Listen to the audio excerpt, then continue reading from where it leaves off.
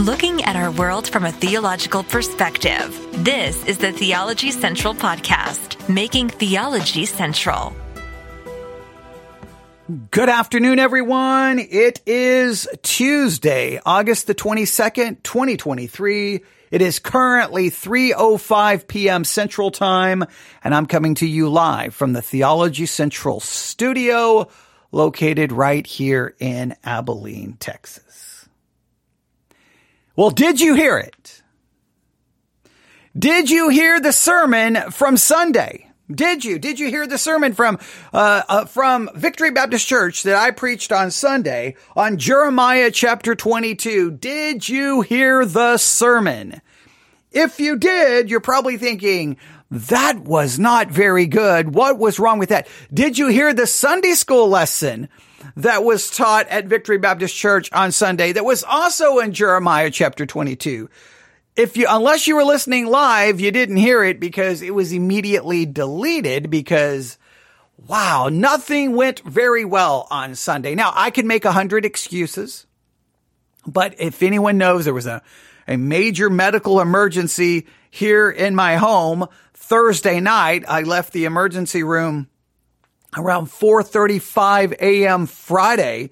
And then basically from Thursday till Sunday, basically there was no sleep. There was basically no sleep from Thursday night till Sunday when I stood behind the pulpit. I definitely was probably not in the physical or mental condition to try to be teaching God's word. I had to cancel Sunday night because there was just no way. I barely made it through Sunday school. I thought I did. I thought I'd kind of regained a little bit of strength, got kind of a second wind for church, but then Jeremiah 22 was already presenting so many problems, and because of everything that happened, sermon prep wasn't what it needed to be. Just the whole thing was a disaster, and to make it worse, it's August the 22nd. You know what that means. We can see the finish line, right? We're supposed to be done with the book of Jeremiah and the book of Lamentations before we reach the end of August. So I can see the finish line in my mind. And when we cross that finish line, there's going to be something that says failure because I don't think we're going to make it, but we're going to do the best that we can. All right. So we're going to be putting forth a little bit of extra effort. We're going to try to move forward. And I know what I'm about to say. You're going to just start laughing and you're going to be like, he never gets it. He never learns. What is his problem? Why doesn't he ever figure this out? There is a simple way to move forward. You just skip some chapters. You can do this, but I refuse sometimes to do what everyone tells me to do or do what I should do. What we're about to do is we're actually going to go backwards. I know it makes no sense, right? I see the finish line. We're going to turn around and go the other direction. We're going to go back so that we can move forward, but I'm only doing this because this entire Bible study on the book of Jeremiah, this entire Bible study exercise podcast series, is not being done for my benefit. It's being done for yours. So I have to constantly think, okay, we got to this section. Did we do a good job? So let me ask you, did we do a good job on Jeremiah chapter 20? I don't know. Did we do a good job on Jeremiah chapter 21? I thought we did a very good job on Jeremiah chapter 21. I thought that there was a section there that I thought should have garnered a lot of attention in chapter 21. I thought that everyone would be like, wow, that was really good. I really thought, but it didn't seem to, Jeremiah chapter 21, starting in verse 9, he that abideth in this city shall die by the sword and by the famine and by the pestilence, but he that goeth out and falleth to the Chaldeans that besiege you, he shall live, and his life shall be unto him for a prey. I thought that was like this absolutely beautiful, powerful picture of salvation. I thought it was going to generate far more something, and it really didn't. I don't think people were too impressed with it or really seemed to care. So, that seems to tell me something went wrong. Like by the time we got to Jeremiah 20, 21, 22 and following, you could argue from just a human perspective that, you lost the audience. You kind of lost it a little bit. Now, I just recently published the sermon from Sunday, Jeremiah chapter 22. It's published. It's uploaded. Now, it was already uploaded to most podcasting sites, but it had not been uploaded to Sermons 2.0 or the Church One app. It is now there for you to listen. Just try to place it in its context to what was happening. A massive medical emergency on Thursday, basically no sleep till Sunday, very little sermon prep. And then I had to try to stand there and try to hopefully accomplish something. But I'm still posting it because it does represent, well, the journey. I mean, every Bible study is a journey, right? Every Bible study. And within that Bible study, there are ups and downs and twists and turns, not only in your own study, but things that are going on in your own life, which can then impact your study. So for its own, just for the sake of historical record, I wanted it to be there. I probably should have left Sunday school as well. I probably should have, but I made a rash decision. I probably should have left it there just because it represents what actually happened. And now what actually happened is not really there. So in some ways, that's kind of disappointing. But you know what? I made the decision in the moment. It was, probably wasn't in the right emotional state to be making those decisions. But at least you have part of the historical record there. But I still feel that we started losing something somewhere. And I know, look, when you tell everyone, hey, we're going to spend the summer studying Jeremiah, I always know how it works at the beginning. People are like, yeah, I'm going to do the work. I'm going to participate. I can't wait. And then, 30 days later, everyone's disappeared. Everyone's like, I don't care about Jeremiah. It's hard to keep people engaged. And it's much harder in 2023 when people have a million options around them. And it's hard to say, no. Stop looking over there. No. Don't chase that butterfly. No. Put that down. Hey, pay attention. No, put your phone down. It's hard to get people to pay attention. So, you're working as hard as you can on Jeremiah, and all of a sudden you look around, you're like, where did everyone go? You're like, everyone left the room. So, and when I say everyone, obviously it's a little bit of hyperbole there. Obviously there's still plenty of people who are participating and are doing the work and doing the assignments, but you can just tell, you can feel the shift. You can feel that there has been a change. So my job is, okay, I don't know exactly maybe where we left people, but I want to go back. And we're going to work on Jeremiah chapter 20 to 29. Jeremiah chapter 20 to 29. That's going to be our focus, 20 to 29 between now and Sunday. We're going to do work and that section. If I'm looking at, I don't have the study guide right in front of me. Before we're done, I'll look at it. I know on Sunday, I really want to work on Jeremiah chapter 23, at least for Sunday school. And then I don't know what we'll do Sunday morning. Maybe tomorrow night we'll work on Jeremiah 23. So I wanted to work on that for Sunday, but if Wednesday night works out, then maybe we focus on Jeremiah 23 on Wednesday, and then maybe Sunday we work on 24 through 29, and we'll just look and see how far we can get.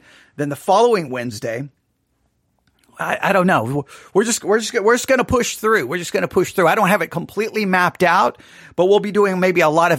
What's going to happen is we may be covering things here on the podcast and not just at church. And hopefully it will all come together. And all I care about is not just getting across the finish line. I don't care so much about getting across the finish line. I care about bringing this study to some kind of conclusion that everyone says, hey, I know the book of Jeremiah better than I did when I started. And if I can accomplish that, great. Now, I wanted it to be spiritually beneficial for your own life. I wanted people to be looking at their own lives. I wanted people to be challenged, convicted. I wanted it to lead to spiritual growth. I really, really, really, really wanted to accomplish that. But, it's so hard to get people to just really focus in.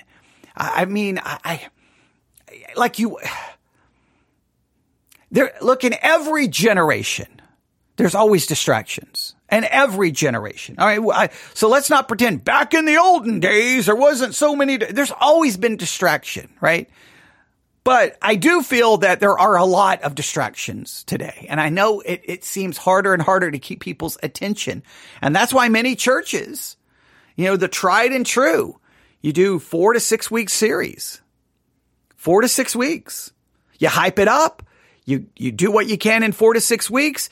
And before that 6 weeks or 4 weeks in, you start hyping the next series, and you just go to these quick series. And people will say, I don't like that. Well, you may not like that, but look what happens when you do a long one.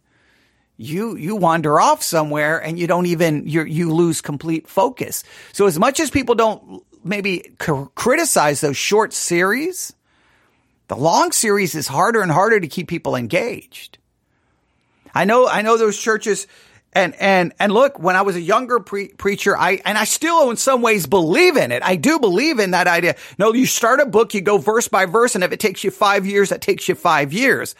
I do understand that, right? And I love that concept. But the reality is when you get to the end of the 5 years, nobody in the church really remembers much from the book anyway. You can tell yourself they do. You can try to, they don't. They don't remember they may not even be able to tell you the overview of the book, the author, the date, they may not even remember the basic facts about the book. You can go back, you can wait 6 months and go back. I mean, I do it all the time. I'll mention something from a book that we spent 4 or 5 years in, and people in my church will be like, what? And I'm like, we spent 5 years in the book? You don't remember? And then you're like, what was the point of those 5 years?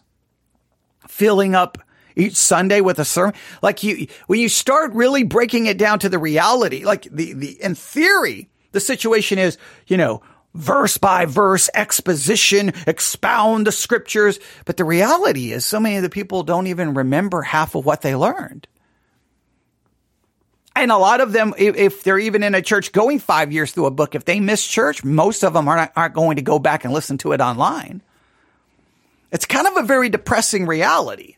So all I can do is we've tried to condense the book of Jeremiah into a 3-month study. And as much as people say, well, you should just go as long as you want, I've already lost people within 3 months. 3 months. Okay. So if you expand it, you're just going to lose more. So we're going to do our very best. I know that raises multiple questions about what's the best way to do Bible study? What's the best way to preach through a book? What's the best way to keep people engaged in preaching? Everyone has their theories. Everyone has theories and ideas. Many of the theories are, okay, some people say their views will probably change over the years too. Yeah, I think everyone's views change a little bit. I just think that it's been a problem that pastors I know have been trying to address forever.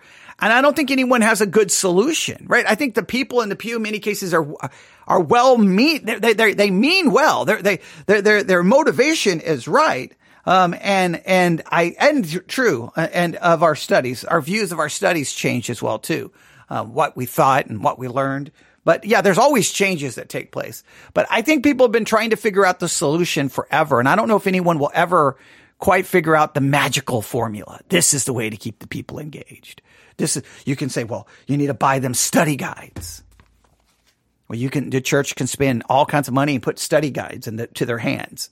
2 months in, nobody knows where their study guide is. They haven't looked at it. They haven't read it. They don't know. And you'll be like, that study guide you got? That was on page 7. Oh, you don't remember that. Okay. Where's your study guide? I don't. Okay. All right. You're like, so necessarily getting them a book. Okay. That doesn't, giving them homework. They just won't do it. Telling them, hey, you can go listen to 50 sermons on Jeremiah chapter 18 on the Sermons 2.0 app. And will they do it? You don't, it's just, you can do so much, and at some point you just have to kind of realize that no matter what you do, there's a limit to there's a limit to what you can. In other words, you can do everything, but there's a limit to how much that will actually impact or help. But you should always be open to it. So I just feel that maybe somewhere around this area we kind of started losing. So what we're going to do is we're going to go back to Jeremiah 20. We're going to go through 20, 21, 22. And this whole week, we're going to try to focus on 20 to 29. We're going to be utilizing Dr. J. Vernon McGee through the Bible. I'm grateful to that ministry for giving me the rights to use their content. I could just play their message. I don't even have to offer comment. They've given me the freedom to do that. I'm not going to do that. We're going to do it in our typical kind of sermon review. This is going to help review, remind, kind of reinforce so that we can move forward. So we're going to kind of go back so that we can move forward and keep everyone with us, and hopefully it will be beneficial. So we're going to go to Dr. J. Vernon McGee. I don't know how far we're going to get in this episode. I would love to get 20 and 21 out of the way. They're short chapters, but I don't know what's going to happen, but we will see. But hopefully you'll be with me. Look, wherever you have been in the study, if you haven't done anything, if you fall back, but please at least do this. It's August the 22nd. Before August is over, can you just try to commit yourself to sitting down and reading the entire book of Jeremiah?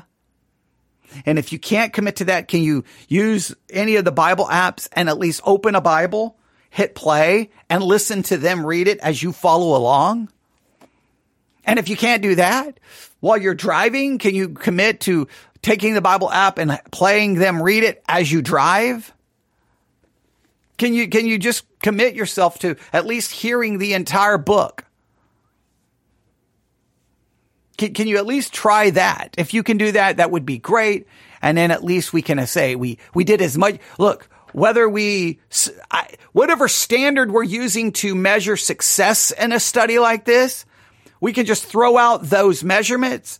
And if we can just get everyone to at least have engaged the book of Jeremiah in the summer of 2023, we've accomplished something. All right. So are you ready? Dr. J. Vernon McGee, Jeremiah chapter 20. Open your Bibles. Notebooks ready. Some of this will be, well, he'll approach it probably differently than the way we approached it. And that will be beneficial to you. You get multiple perspectives. So here we go.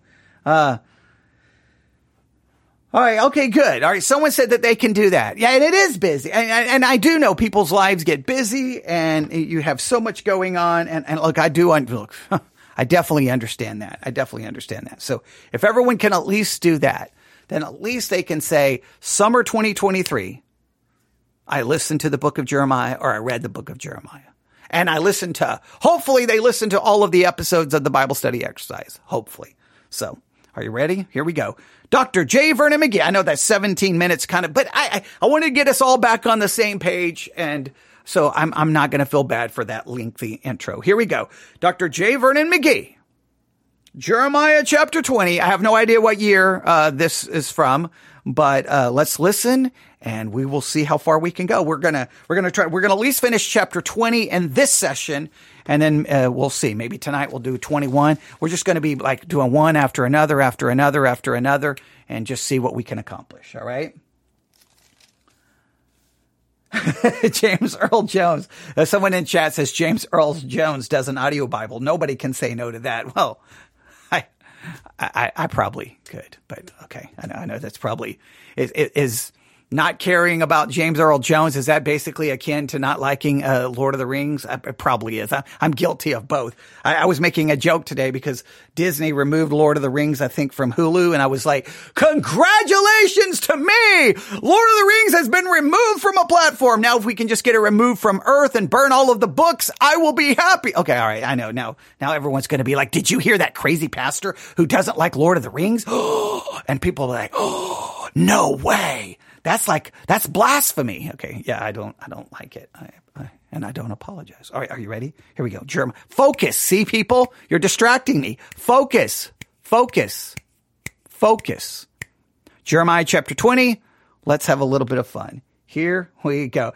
And Harry Potter. No, well, see, the listeners here just want to distract me and get me in trouble. See, because now you mention Harry Potter. If I say I like it, then I am evil. And see, I like Harry Potter. I don't like Lord of the Rings. So there you go. So I'm going to be, so now I'm condemned to the 18th level of hell. All right. So here we go. Jeremiah chapter 20. Let's get serious. Open your Bibles, notebooks. Let's do this. Now, friends, we come to the 20th chapter of Jeremiah.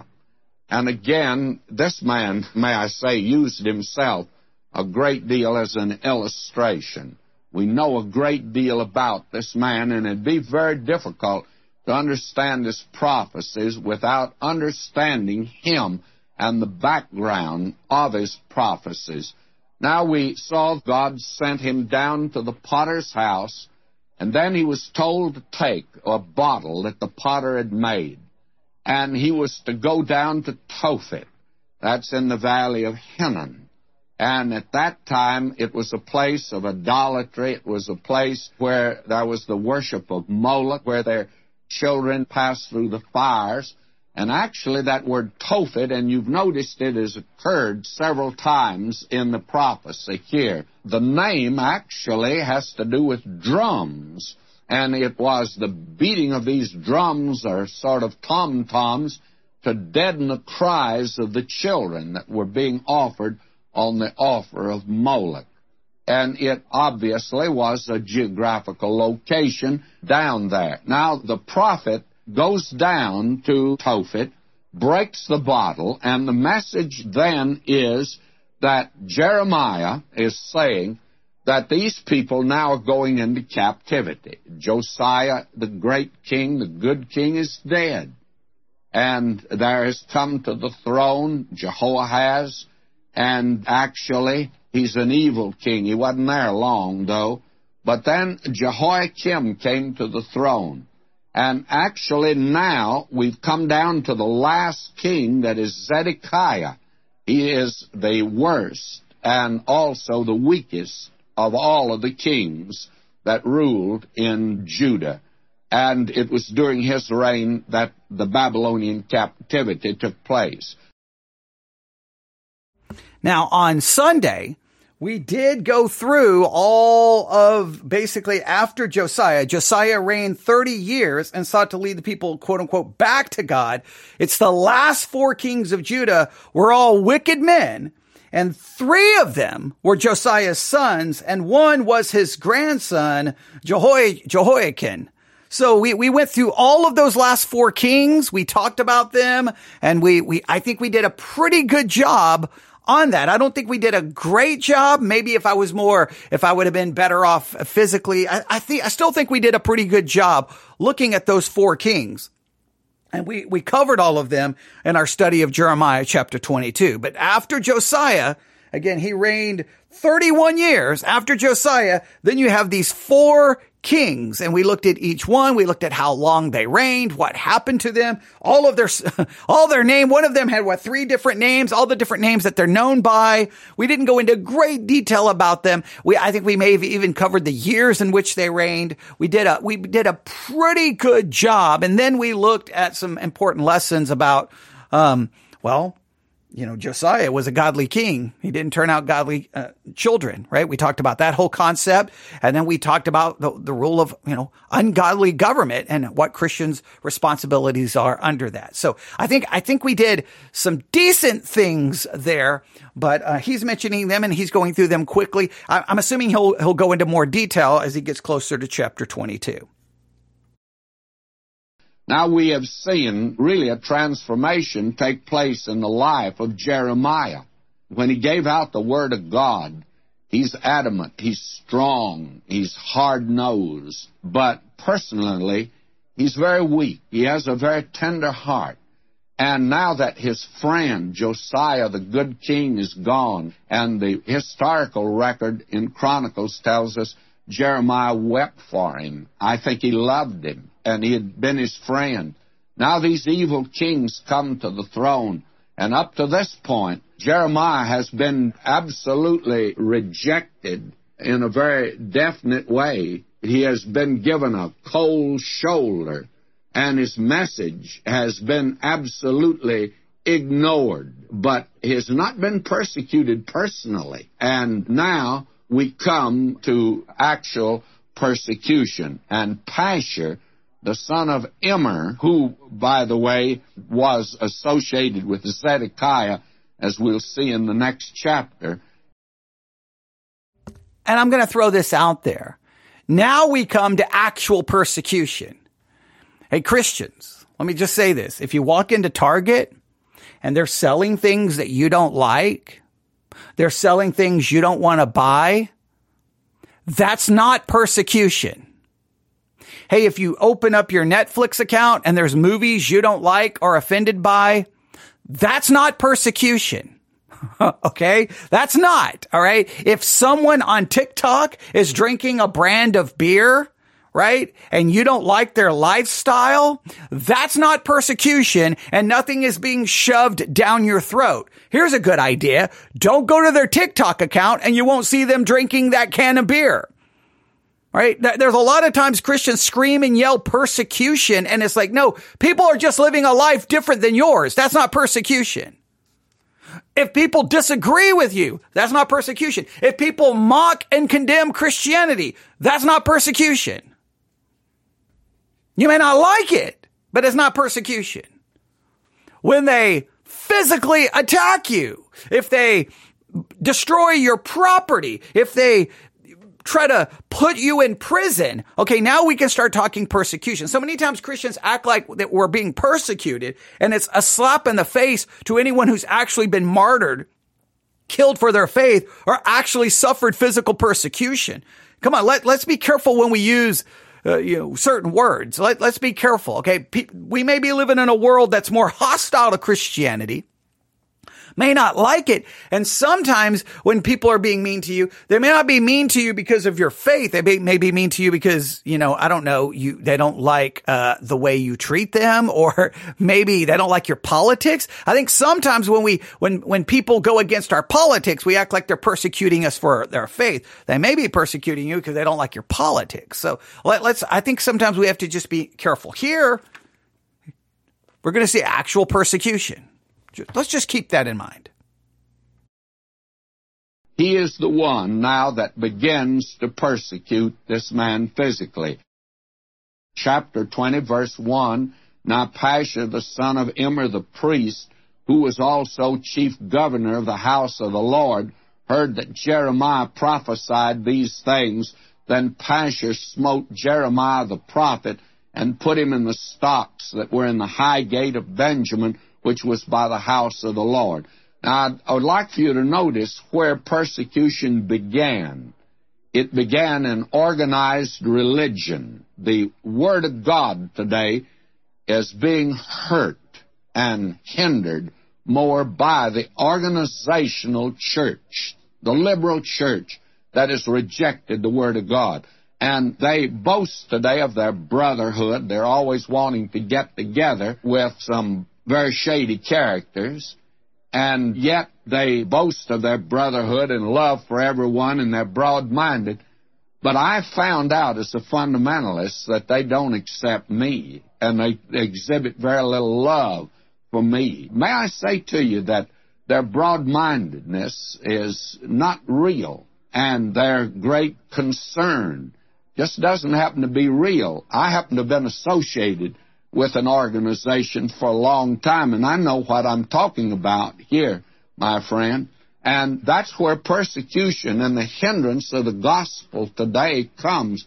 Do you know who really wants to get this program and other programs off the air? Organized religion today. Oh, this is such an important point. Such an important point. Many times we always think of persecution coming from the world, coming from liberals or those who are woke or Democrats or atheists or agnostics or Satanists or the LGBTQ community. Persecution typically arises from within Christianity, within religion. It's where Christians are attacking Christians. It's where it becomes a religious war. It's typically where things happen. We often forget that. If you think about, if I think about my own Christian life, the most cruel attacks, the most violent threats, being literally kicked off Christian radio, all of that has always been directed at me by people who profess Christianity. I have never felt really any issues with those in the lost world. It's always within the church. It's always within Christianity. I think that's what people tend to forget. It's the church that will ultimately persecute the church. It's Christians that will persecute Christians. It's Christians that will drive them out. So many times when people talk about, we need to obey God rather than man, and there's a time that we stand up and there's a time we fight back. And I talked about this on Sunday. Everyone will quote Acts chapter 5, verse 29. Everyone will quote quote Acts chapter 5, verse 29, where we read, "Then Peter said, and the other apostles answered and said, we ought to obey God rather than men." Everyone will quote that as directed towards the government. But is that directed towards the government? Who was persecuting them? Look, go back to Acts 5:17. You should read probably a good portion of this entire chapter. You really should, because this is ripped out of context so much by Christians. Christians constantly rip this verse out of context. Everyone quotes that as, hey, when the government tells you to wear a mask, I'm going to obey God rather than man. If the government says we're in the middle of a pandemic, we may need to do these COVID restrictions, I'm going to obey God rather than man. And we apply this to referring to the government. But go back to Acts 5:17. "Then the high priest rose up, and all that were with him, which is the sect of the Sadducees, and were filled with indignation, and laid their hands on the apostles and put them in common prison." It was the high priests. It was the Sadducees. It was the religious leaders who then tells them they cannot preach in the name of Jesus.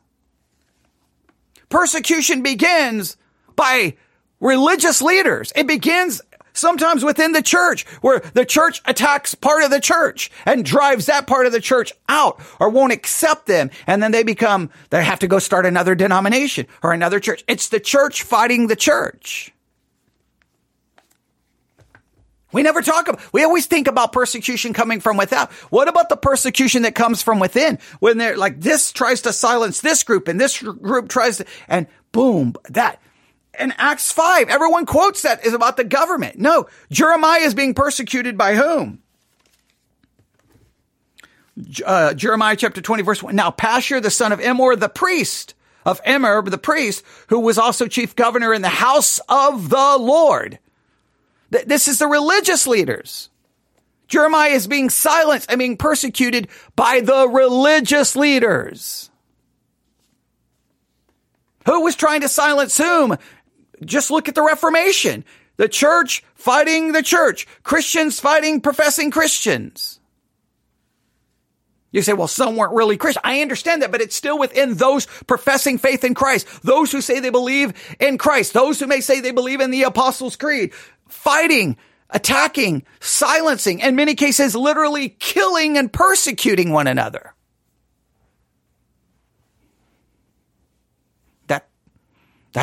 You may want to really think that through. Think that through. Next time someone quotes Acts 5:29, when they want to yell at the government, go, I think that they were standing up not against civil authority.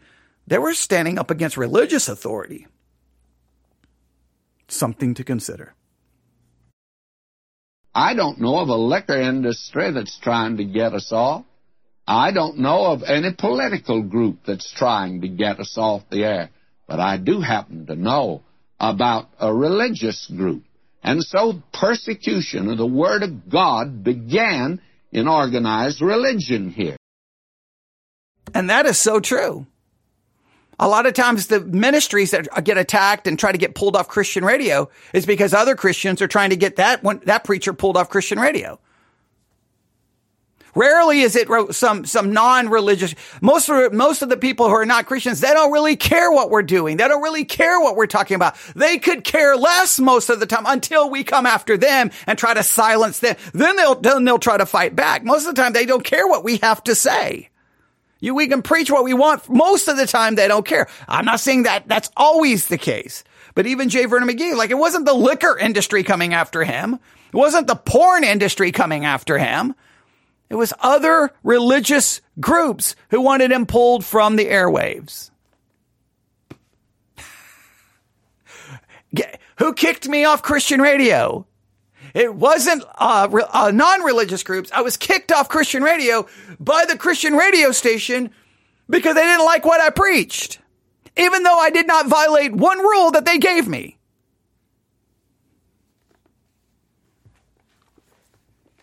Nobody wants to talk about that. And this man now is physically being persecuted. And I read on here. It came to pass on the morrow that Pashur brought forth Jeremiah out of the stocks. Then said Jeremiah unto him, The Lord hath not called thy name Pashur, but Magor Missabib. And that's quite a name, by the way, but it means terror on every side. It meant terror for Pashur, it meant terror for everyone connected with him. Verse 4, For thus saith the Lord, Behold, I'll make thee a terror to thyself, to all thy friends, and they shall fall by the sword of their enemies, and thine eyes shall behold it. And I will give all Judah into the hand of the king of Babylon, and he shall carry them captive into Babylon, and shall slay them with the sword. This is now the prophecy that this man Jeremiah will emphasize again and again, and that is that the southern kingdom is now going into captivity. Nothing can stop that. Even if Moses was there, or Samuel was there, God says it wouldn't help. Not now. They've gone too far. And this king that's on the throne, and those that had been ahead of him, revealed it, by the way. Now, we'd want to drop down here. I'm going to have to hit high points from here on in Jeremiah.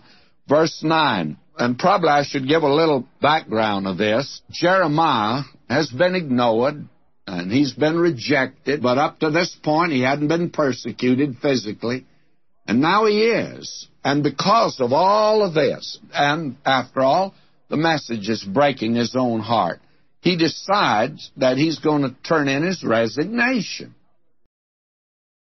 Now, it's funny because Dr. J. Vernon McGee, it's almost like he looked over at the clock like, okay, I got to start skipping verses and I have to only do highlights from this point on through the book of Jeremiah.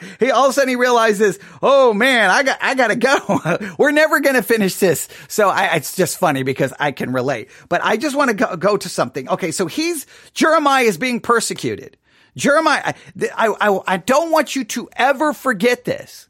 The book of Jeremiah may be a message of judgment upon Judah, upon God's people, but it's a message delivered by a real human being who's not afraid to express emotions and doubts and confusion and questions and struggle with God's message. The one delivering the message wasn't afraid to struggle with the very message he was delivering. The one speaking of God's actions wasn't afraid to question and struggle with the actions that he was preaching. So many times we're almost, and this, I reject this outright. But you're almost taught that when you stand behind the pulpit, you're not to, in fact, I did a podcast episode where I can't remember which Christian ministry gave these things, that 7 things pastors are to never do behind the pulpit. Never do. And you never question, and you never express doubt, and you never share too much about the sins you're struggling with, because people will lose, they won't see you as the authority, and all the different, and I reject it outright, because Jeremiah clearly reveals his own struggles, his own doubts, and his own frustrations. I like to tell the people, look, I'm preaching it. I believe it's the inerrant, inspired word of God. I believe it's true. But ladies and gentlemen, I don't get it. I don't understand it. And at times I'm absolutely bothered, appalled, and shocked by the message that I read. Sometimes I don't get it. Sometimes I'm like, God, if you're all powerful, if you're the one doing this, could you fix the situation? Could you, why? In fact, I tell you all the time, as soon as I read Genesis 1:1, I usually start screaming going, if I'm like, okay, I'm going to read through the Bible again this year, and I start off in Genesis 1:1. In the beginning, God created the heavens and the earth. I start screaming, why? Stop it. Don't do it. Just end the story before you even say anything else. You may have wanted to create it, but change your mind. Okay, well, you can't change your mind. Don't ever let it enter into your mind in the first place, because you're going to create a world and there's going to be nothing but death and destruction and pain and suffering and murder and rape and kidnapping and children being molested. There's going to be sin. There's going to be suffering. There's going to be broken relationships. There's going to be pain. Oh, and a good portion of your creation, they're going to die, and you're going to have them be punished for eternity. Now, I don't understand that. And it's okay to say that, because anyone else who reads the Bible should come to that. And so this is what I love. Jeremiah, in 1 minute, he'll preach the word. He will not back down. he will suffer, but at the same time, he will say things like this. All right. Jeremiah 20 verse 7. O Lord, thou hast deceived me, and I was deceived. Thou art stronger than I, and hast prevailed. I am in derision daily. Everyone mocketh me. He opens up and he's like, Lord, I don't understand. I don't get it. Jeremiah 20 verse 8, for since I spake, I cried out, I cried violence and spoil, because the word of the Lord was made a reproach unto me and a derision daily. Then I said, I will not make mention of him, nor speak any more in his name. He comes to the point like, I'm done. I can't do this anymore. He feels like God has tricked him. God has deceived him. Why would God tell you to go preach and no one's ever going to believe? You're not going to have any converts. No one's going to believe you, and they're going to reject you, and they're going to hate you, and they're going to persecute you. God, grant them repentance. At least one of them, 2 of them, 3 of them, 15 of them. Could I even have a small congregation? I love the realness of it. And it's okay, whether in the pulpit or in the pew, for us to go, I don't get this. I don't understand. This bothers me. It's perfectly okay. Because if you read the Bible and you read it and you're even remotely honest with what it says, if you're not bothered, if you're not disturbed, if you're not confused, if you're not perplexed, and sometimes if you're not actually horrified, then either one, you're not actually reading what's there, or you're just straight up lying to yourself. Or you're so insensitive to the things you're reading that your heart may be, a block of ice or stone. I don't know what it is. You may need to ask God to give you an actual heart that beats and pumps human blood, because anyone with emotion would be like, I don't understand what I'm reading. And your heart can't help but go out for this man. He's not indifferent to what is happening. He feels this a great deal, and it's sapping his strength. And I think he's frankly on the verge of a nervous breakdown. Now notice what he says. Then I said, I will not make mention of him, nor speak any more in his name. But his word was in mine heart as a burning fire shut up in my bones, and I was weary with forbearing, and I could not stay.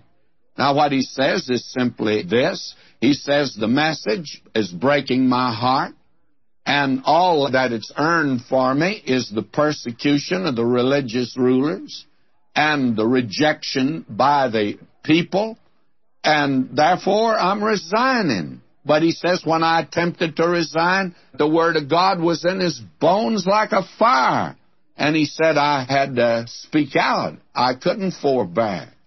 And that, my friend, is another one of the marks, and should be the mark of a man that's giving out the Word of God today. How do you really feel about it? Is this a job that you have, or is this something really your heart's in it? You want to give out the Word of God. And I do think it's interesting that even Dr. J. Vernon McGee felt that Jeremiah was on the verge of a nervous breakdown. And I think you need to feel that. I think sometimes living the Christian life and being remotely honest, I think the normal Christian life is you live on the verge of a nervous breakdown. I really do. Because you're reading about these truths and these ideas that are so beyond our ability to comprehend. And sometimes how it all plays out leaves you like you feeling like you're on the verge of a nervous breakdown. I know we paint it as no, when you believe in Jesus, it's all butterflies and birds and sunny skies and okay, maybe a rainbow, even though there's not any storms, but you get a rainbow because it looks nice. Maybe a bucket full of Skittles at the end of it. Whatever the case may, it's all beautiful, wonderful, perfect, and everything is great. But the reality is, you see a horrible world, pain, suffering, and death, and yet you believe in an all-powerful God who knows everything from the beginning and the end, who can intervene at any time, and it is perplexing and confusing, and at times hard to comprehend. And if you don't believe me, just turn off this podcast, go find a children's hospital and go visit it and find out the children who are to have terminal diseases and are literally spent most of their entire childhood in a hospital with surgeries and medical procedures, who suffer and slowly will die, never get a first date, never get a first kiss, never experience half the things that other people get to experience, and their entire life from birth to then is suffering and medical experimentation as they slowly die. And then tell me if that all makes perfect sense with your idea that for God so loves the world that he gave his only begotten son, and God is all powerful and he knows the beginning from the end and he can do all things.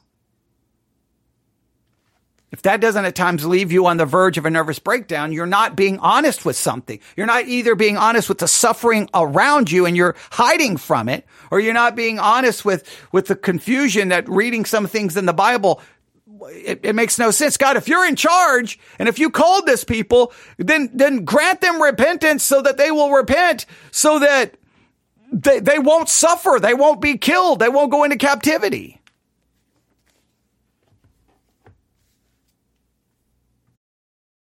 You love the Word of God, and you'd feel pretty bad if you didn't have the privilege of giving it out.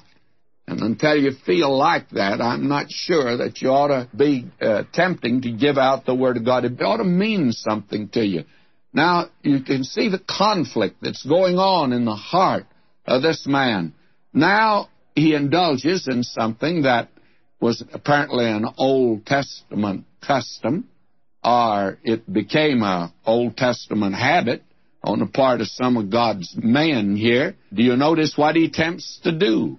Well, he does something that...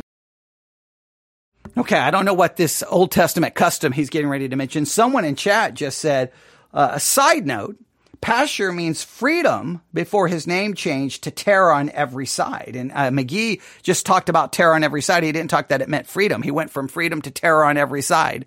And that's pretty good. And again, another powerful symbol of what's coming upon them. What's coming upon them. But again, if you would have asked them, they would have thought that they were on the side of God. Their priest would have said that they're on the side of God. They would have said that they are right and that Jeremiah was wrong. Jeremiah was the false prophet, and they had the truth on their side, which raises, again, all kinds of questions about, so many issues. But thank you so much for pointing that out. That's really good. All right, let's continue. Jonah did, and something that Job did, and something that Elijah did. It's singing an old song that won't do you a bit of good. It's the blues. It's known as the religious blues. Why was I born? And there are a lot of folk that will sing that song. Listen to him, verse 14. Cursed be the day wherein I was born. Let not the day wherein my mother bare me be blessed. Oh boy, does he hate himself. Now, I'm going to disagree with Dr. J. Vernon McGee. He says it doesn't do you any good. I disagree. I disagree strongly. What doesn't do you any good is pretending. What doesn't do you any good is say, oh, I'm a Christian. I'm just supposed to say, how are you doing? I'm doing great. I'm blessed. I'm better than I deserve. God is wonderful. God is good, and God is good all the time, and et cetera, et cetera, et cetera. That you're just supposed to put on a smile and say everything is wonderful. No, sometimes it does you a lot of good to say, I wish I was never born. I wish I was dead. I don't understand life. I don't understand what I'm experiencing. It's okay to get that out. It's called a lament. A lament is a spiritual cry of pain and agony, and it is right, and it is spiritual, and it is godly, and I believe it's psychologically healthy to get it out, to say it, to confess it, to say it to God. God can handle it. He is the creator of everything. He is all powerful and all knowing. He already knows what you feel. Don't dress it up in religious. Oh Lord, I'm having a difficult time. Lord, I hate my life. I don't understand. What are you doing? It's okay to scream out in pain and bitterness and agony. It's okay. It's far better than the religious trash that you're told to just put forth some religious Christianese and dress it all up and make it all seem nice and pretty. No, you can be honest with yourself. I think that's the first step to moving forward. He cries out, "Cursed be the man who brought tidings to my father, saying, a man-child is born unto thee, making him very glad." Verse 14, "Cursed be the day wherein I was born. Let not the day wherein my mother bare me be blessed." He doesn't know why he was even born. He is suffering. He is discouraged. He is depressed. He is maybe a little bitter. And you know what? He doesn't pretend. He says, you know what a pastor should be able to do? A pastor should be able to stand behind the pulpit and say, "I wish I was never born and I don't understand," and be able to express the same pain and agony. But you're told not to do that. You're told not to do that. That's why you have pastors committing suicide at times.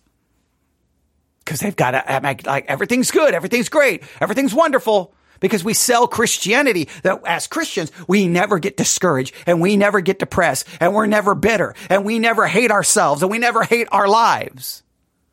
Who told you that lie? Great men of God in the Bible wished that they were never born and wished they were dead.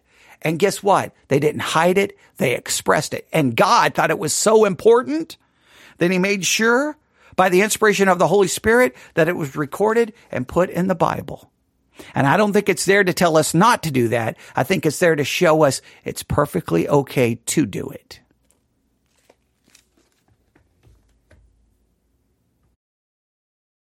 And he wished he hadn't been born. "Cursed be the man who brought tidings to my father, saying, a man-child is born unto thee, making him very glad." And then, verse 18, "Wherefore came I forth out of the womb to see labor and sorrow, that my days should be consumed with shame."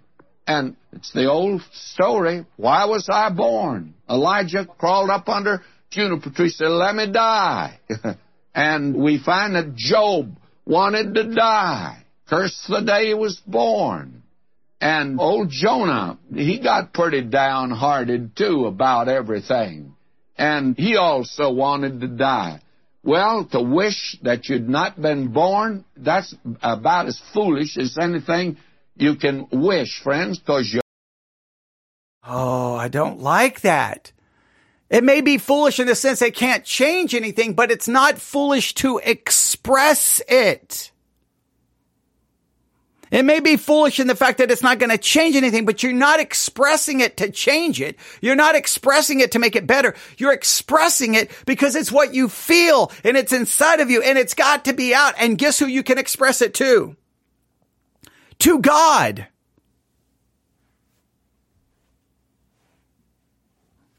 All right, let's continue. You're already born, and there's nothing you can do about that. And then you can sing the blues that you want to die. And you never die by wishing it. Nobody's never died by that method. He's way down, is he not? This is Jeremiah. You feel like putting your arm around him now, don't you? And patting him on the back and encouraging him. But I tell you, this man wants to give out the Word of God. Now in chapter 21. All right, we'll stop right there. I wanted to get through 21, but it's better to leave it right here. So we're going to stop at, I think it's 57 here.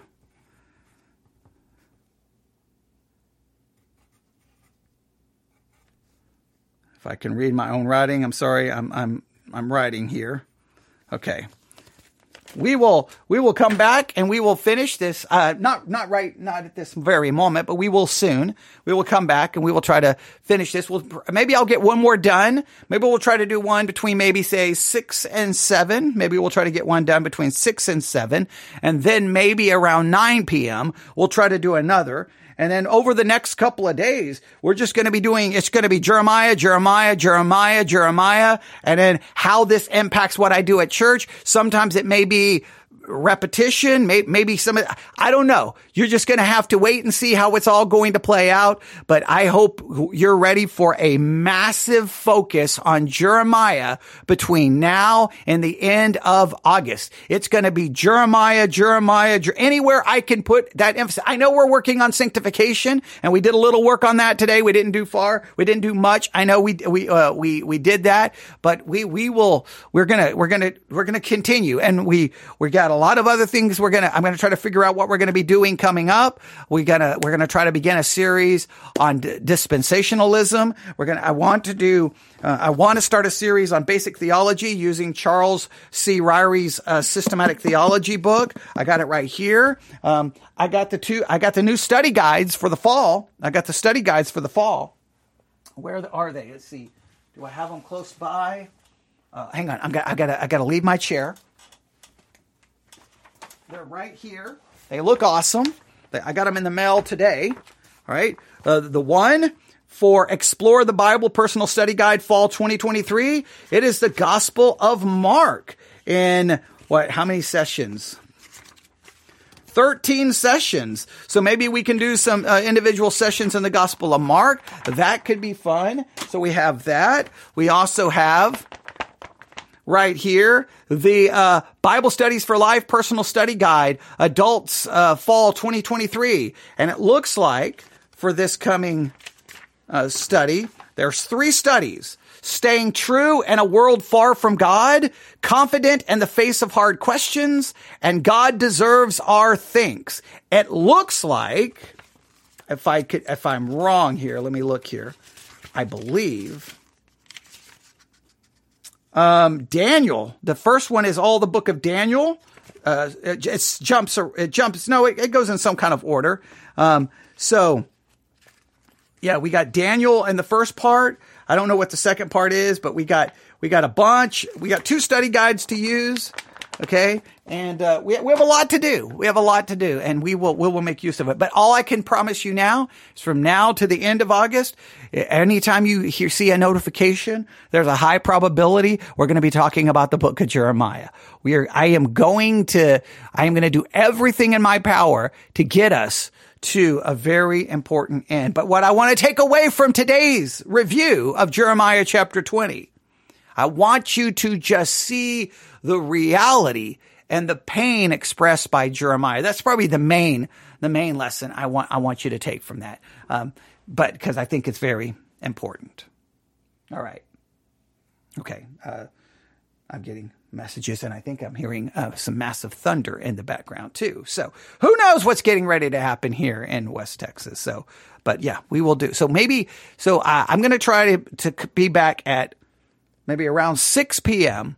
and then we'll do chapter 21. And then maybe 9 p.m. we'll do chapter 22. Then tomorrow we'll try to do 23, 24, 25. Okay. Maybe. And then I don't know what we'll do at church Wednesday night. Maybe we'll work on Jeremiah 23. In fact, if I have here, let me look. The Jeremiah study guide that we have not really followed. If we look at it, this is the way they break down the rest of the book. They cover Jeremiah 23, Jeremiah 29, 31, 35, 36, 42, 50. That's what they cover. So we may just try to use the study guide at church and focus on the sections that they give us, and then we'll fill in the gaps here. Who knows? But it's just going to be Jeremiah. So if there's something you need covered in the book of Jeremiah, well, first of all, if you now want to go back to the chapters before 20, you kind of waited too long. I'm more than willing to go back and do that for you. But anything from 20 to the end of the book, this is your time to go, please cover this. This is the time to ask those questions. And any other questions you have about the book of Jeremiah, the time to ask them is now, because we are going, I don't want to say in a full-blown sprint, but we're going to put in some work. We're going to put in some time, and I'm going to see how much we can talk about Jeremiah between now and the end of this month. It's hard to believe it's September. And guess what September means? No, you don't know what September means? It's the West Texas Fair and Rodeo here in Abilene, Texas. Come on, that's a big thing. The West Texas Fair and Rodeo right here in Abilene, Texas. It's a big deal. It's a big deal.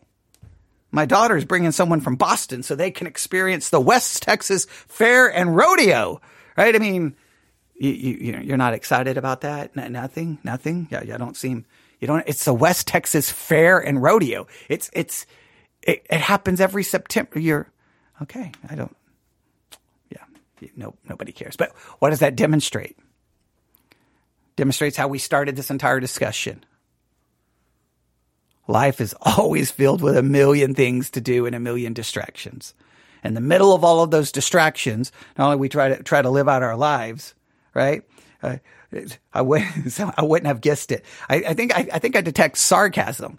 I think I'm detecting sarcasm there, because you should be like, oh, how did I not know that? Everyone knows about the West Texas Fair and Rodeo, but okay, all right. I digress. But the point is, it doesn't matter if it's August, doesn't matter if it's September, doesn't matter if it's October, doesn't matter if it's November, doesn't matter if it's December, doesn't matter if it's January, February, March, May, April, June, July. It doesn't matter when. There's always a million things going on around us, things going on in our lives, and it always does one thing, tries to pull our attention away from God's word. So we have to constantly struggle to try to find a way to get God's word not only in our life, but to get that word so in our lives that it has an impact on our lives. Because just hearing it and studying it, but it not doing anything in us, through us, for us, that's a bad and detrimental thing. All right. Thanks for listening. We'll be back probably around 6 p.m. Jeremiah chapter 21. Then maybe around 9 o'clock tonight, Jeremiah chapter 22. I look forward to doing what we can to study this and get as far as we can. And hopefully we can all benefit greatly from it. All right. Thanks for listening. You can email me, newsif@yahoo.com. That's newsif@yahoo.com. Everyone have a great evening. We'll be back in a couple of hours. God bless.